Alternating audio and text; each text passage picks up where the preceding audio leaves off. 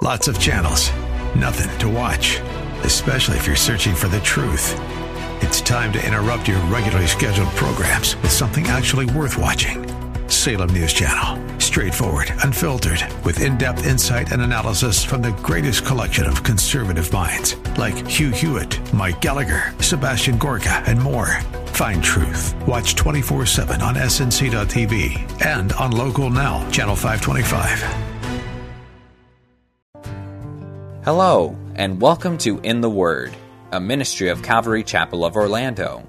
We hope that God speaks to you today as we continue our study verse by verse, chapter by chapter, with Senior Pastor Will Ramirez in the book of Deuteronomy.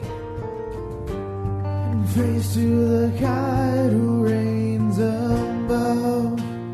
Moses has been giving his goodbye speech to the nation of Israel just before they begin their journey of conquering the Promised Land. God reminds them through Moses that they were to love God supremely and to obey His word once they were in the land of promise. Moses wants them to commit their ways to the Lord and His word. Last time, we began to look at the daily ways the Israelites were to choose God as a priority.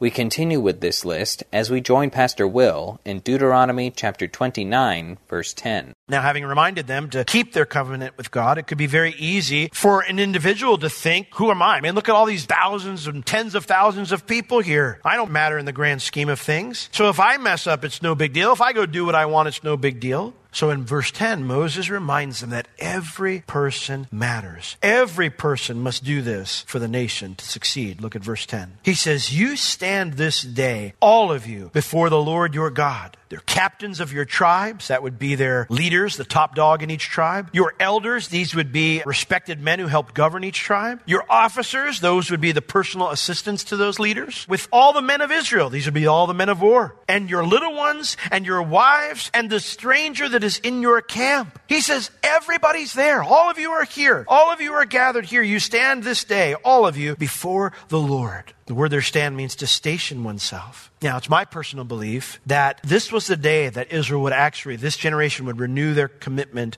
to the covenant, that they would ratify the covenant for themselves. Now, I suggest it, I believe, because we don't have a record of such an event at this location, even though Moses keeps talking about this event, all throughout the book of Deuteronomy. We actually never see it happen. But I believe at some point before he died, they did do it, most likely on this day, because they're all here. And what Moses is saying, he's going, everyone is important. Everyone needs to make this commitment. Even the stranger that's in your camp. Remember, Israel took foreigners with them out of Egypt. Some of the Egyptians went with them. There were Midianites who joined Israel because of their association with Moses' father-in-law, and they went with Israel. So there were Gentiles that were with Israel, part of them, and going into the land. And just in case, after naming every nationality, every gender, everything that was there, every status as far as political person goes, whatever, even then, just in case someone thought they didn't count, Moses mentions the two most menial work positions, lumberjacks and water boys. He says, from the hewer of your wood unto the drawer of your water. I'm kind of wearing the half lumberjack. I need like red and black to be the full lumberjack. But I've got kind of that going on today. And we kind of prize that idea of the rugged man, that kind of thing. And because we don't do that anymore. We don't go out and chop our own wood. If you do, more power to you. That's great. I get mine from Walmart. But back then, it was a menial task. Water boy, you're the one that brings water to the people who work. That was the lowest paying task that was out there. Doesn't matter.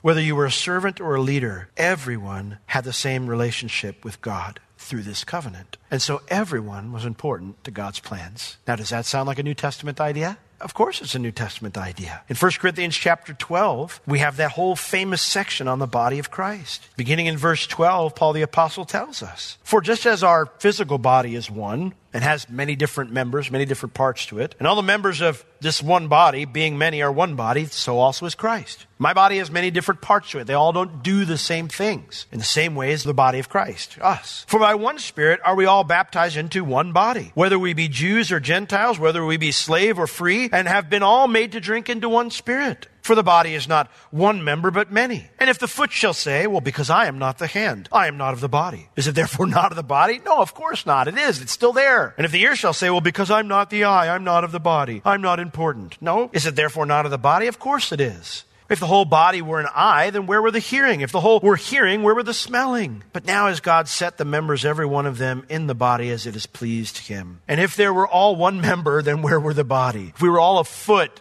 that would not be attractive. If we were all a hand, that would not get the job done. But now are they many members, yet but one body. And the eye cannot say to the hand, well, I have no need of you. You can't think, well, I'm not important enough. But you also can't say, well, I don't need you. I'm perfectly fine on my own. Nor again the head to the feet, saying, I have no need of you. Nay, much more those members of the body which seem to be more feeble are necessary. And those members of the body which we think to be less honorable, upon these we bestow more abundant honor. And on our uncomely, the not so beautiful parts, we have more abundant comeliness. For our comely parts have no need, but God is the one who put the body together, having given more abundant honor to that part which lacks. Why? That there should be no schism in the body, that the members should have the same care one for another. And whether one member suffers, all members suffer with it. For when one member be honored, all members rejoice with it. People don't come to my mouth and say, oh, Pastor Will's mouth, good message tonight. Great message tonight. I'm a person. I have lots of different parts. And I use my mouth, probably too much, but I use it. All the other parts, they're honored as well. If someone says, hey, that really blessed me. And just in the same way, in the body of Christ, whether you feel like you're important or whether you don't feel like you're important, everyone is important to God's plans. Why do they need to keep their covenant with God, even as an individual? Because everyone matters, number one.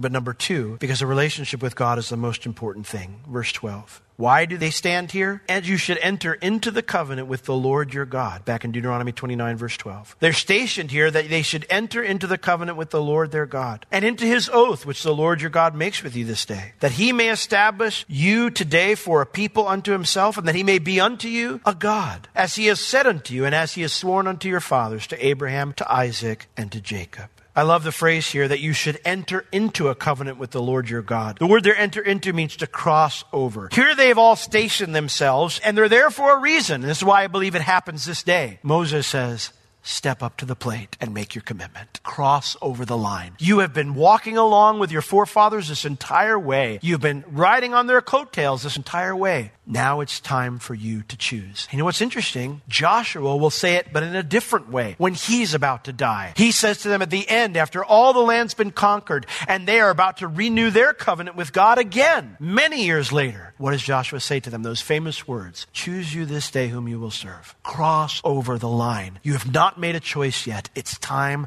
to make a choice. It's time for you to enter into this covenant with God. A relationship with God is the most important thing we can do. And so he says, cross over, make the choice. Enter into his oath. That's the curse formula. All the things in chapters 27 and 28. And you say, God, we will obey you. And if we don't, these things will happen. And if we do, these things will happen. The blessings and the curses. Enter into that which the Lord God makes with you this day. And why does God want to do all that? Why does he want them to do that? Why does he want them to make that commitment? Because God doesn't want to curse them. He wants to bless them. But the choice was theirs. That he may establish you today for a people unto himself. That he may be unto you a God, as he has said unto you, and as he has sworn unto your forefathers, Abraham, Isaac, and unto Jacob. Like I said, this generation has been along for the ride up to this point. The commitment to God was made by their forefathers at Sinai 40 years ago, but they're all dead now. Now it's their turn to step up and decide for themselves. And you know, every single day you and I make the same decision, don't we? Right? To step up to the plate and to say, Lord, today I will serve you.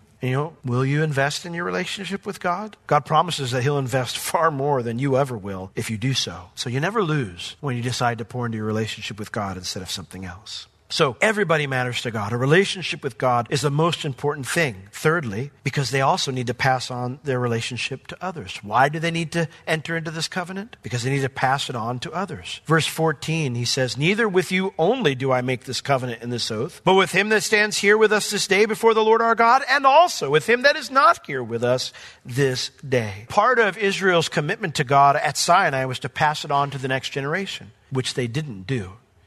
Because when the great moment came for them to go into the land to trust God, they refused to trust the Lord. And that was followed by many rebellions until the Lord had killed all of them off in the desert. Now this generation, they will experience their own challenges in trusting God. Remember, when they go into the land, they have the great victory at Jericho, and then what happens next? They go up against this little tiny city of Ai. And Joshua figures, we don't need to send a whole army over there. We can focus on some other things. We'll just send off, I think it's 30,000 troops or whatever it is to go fight Ai. And Ai whoops them. I mean, people are dying. And they come back to Joshua, and they tell Joshua, and Joshua comes to the Lord and goes, God, what are you doing? People are dead because of this. And he cried out to God, and the Lord says, get up. Quit crying to me. There's sin in the camp. You need to deal with it. What? There's sin in the camp? And it turns out God had said to them, listen, Jericho is like the tithe city. It belongs to me. I want you taking any plunder, any riches for yourself. You're going to burn it all up. It's saying it's the Lord's. Well, there was a guy named Achan who went in and he took somebody's possessions, something that really attracted them there, and he took it and he hid it. And so God had to discipline the nation. How would they deal with this? See, they would have their own challenges that they would face in trusting God. To pass their relationship with God on, they would need to live out those challenges. They need to live out their relationship with God so their kids, the next generation, would see their faith, that it's real and that it's meaningful. And that's a great question for us. Are we living out our relationship with God in a way that the next generation, that our own kids, can see that our faith is real and meaningful? Or do our actions communicate something very different than our words? Now, to accomplish this, Israel must resist the temptation to not only trust the Lord in these challenges, but they must resist the temptation to go back into idolatry once they encounter the Canaanite culture on the other side of the river, which is another reason they need to reestablish their covenant with God here. Because sin can be very tempting. Look at verse 16. He says, for you know how we have dwelt in the land of Egypt and how we came through the nations which you passed by. And you have seen their abominations, their disgusting, repulsive behavior, things that God's hate. You've seen it, and you've also seen their idols, wood and stone, silver and gold, which were among them. Everything that Israel observed when they were in Egypt, and everything they saw as they would pass by these other nations on their way to the promised land, none of that was present in Israel's camp. There were no totems, there were no statues, there were no shrines, there were no temples, nothing. But once they crossed the river, all that stuff's going to be everywhere. Everywhere they look. Some of those things will be big, large, ornate, and really shiny. And when they see them, they need to guard their heart against two things. Number one, they need to guard their heart against becoming enamored by the trappings of idolatry. Look at verse 18. He says, you know all these things are there, and you got to be on your guard, lest there should be among you a man or a woman or a family or a tribe, an entire tribe, whose heart would turn away this day from the Lord our God, to go and serve the gods of these nations. We sing that song, prone to wander. Lord, I feel it. Prone to leave the God I love. And it's so true, isn't it? We are. Our tendency, our nature is to forget. Our nature is to wander. Our nature is to see something new and shiny and crave it. We want new. We want shiny. We want to feel important. We want to feel relevant. Someone came to me this morning and said, Pastor Will, thank you for the message. I really needed to hear that. It just seems like the church doesn't want to address a lot of these topics. It feels like we just want to be relevant. We want to be, accepted. We want people to see that we're intelligent or we're educated or we're this or we're that. And so we just go along with these things, or we don't really address them. Shame on us if we do that. Shame on us if we do that. Shame on us if we want to feel relevant at the cost of disobeying God, or not calling right or calling wrong.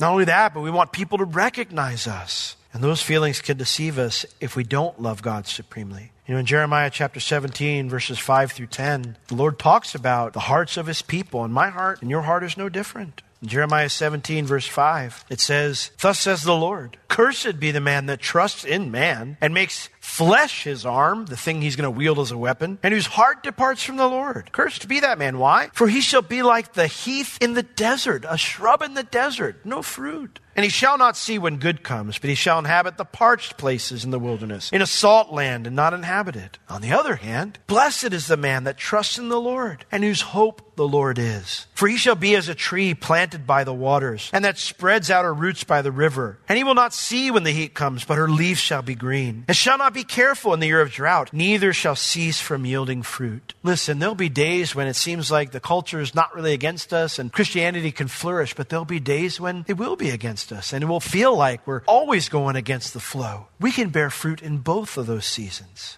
So what must we beware? Verse 9, the heart is deceitful above all things and desperately wicked. Who can know it? I, the Lord, search the heart. I try the reins, even to give to every man according to his ways and according to the fruit of his doings. I can't even know my own heart, so I can't trust it. So I need to come to the Lord and say, Lord, this is how I feel. I know it goes against what your word says, so I want to line myself up with what you say. So we need to beware of becoming enamored. They need to beware of becoming enamored by the trappings of idolatry. But they also need to realize sin is tempting, because if we allow it to affect us, we can end up infecting others by our personal idolatry. Look at the end of verse 18. Lest there should be among you a root that bears gall. Gall is poison. And wormwood. Wormwood is a bitter substance. It'd make you sick if you ate it. And the result of ingesting that poison or that bitter substance is it come to pass, verse 19, when he hears the words of this curse, that he shall bless himself in his heart, saying, oh, I shall have peace, though I walk in the imagination of my heart, to add drunkenness to his thirst. You know, the danger is just say, well, nothing bad is going to happen to me. God's blessing the nation. I'm the only one going astray. I'm good. You know, it's one thing to miss out on God's blessings personally, to be thirsty, to have that problem. But it's another to drag others down with you. Drunkenness. Drunken behavior never affects the person who's drunk only. It always hurts others. Always. I have people tell me and say, well, you know, it's just who I am and I'm only hurting myself. I say, tell that to your wife who's sitting in the chair right next to you, bawling her eyes out right now. Hey, what do you mean you're only hurting yourself? Tell that to your kids who you've broken their hearts year after year because you're not even sober on their birthday. What do you mean it only hurts yourself? Those types of things always hurt the people around us.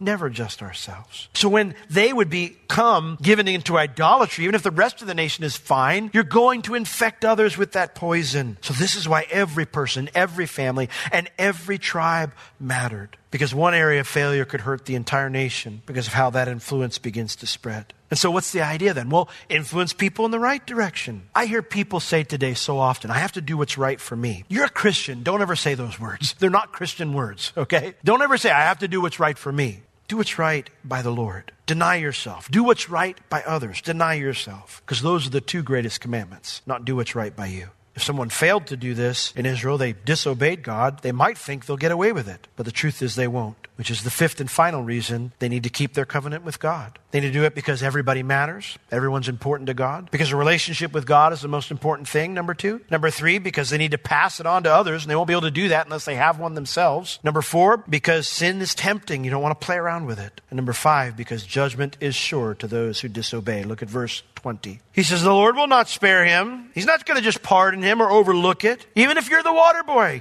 God's not going to overlook it. He says, but then the anger of the Lord and his jealousy, he says, it shall smoke against that man. And all the curses that are written in this book, they shall lie upon him. And the Lord shall blot out his name from under heaven. And the Lord shall separate him unto evil out of all the tribes of Israel, according to all the curses of the covenant that are written in this book of the law. The word there shall smoke. The Bible says in Psalm 7:11 that God's angry at sin every day. Angry at sin every day. He's never okay with wrongdoing of any sort. But when someone persists in this type of behavior and thinks it's no big deal, it moves God's anger from passive to active, from feeling to action. And so the Lord says his anger that he feels all the time, if you say, no big deal, everybody else is obeying God, I'm just going to ride on those coattails. I'm going to do what I want. He says, no, the Lord's angry at you for that. And he will change from passively being angry, where it says that his jealousy shall smoke against that man. The word there, smoke, means to be in an aggravated state of displeasure or hostility, to be moved to action. And the nation may be blessed, but he'll distinguish you. He'll separate you unto evil and out of all the tribes of Israel. If the nation's walking with God, God can easily bring all those horrible judgments on you while he blesses everybody else. Just like Israel, we learned earlier, we're a whole, but we don't cease to be individuals. The church may experience God's blessings together, but we all have our individual relationship with God. And God disciplines us when we rebel against him. Don't take God's blessing on our church or upon your family as permission to do what you want. I know God's going to bless me still because they're all walking with the Lord. Because sadly, one person's rebellion against God, it usually affects those around them. And so Moses reminds them now of what will happen if the entire nation goes astray. Verse 22. If you do this, so much so it says that the generation to come of your children that shall rise up after you, and the stranger that shall come from a far land shall say,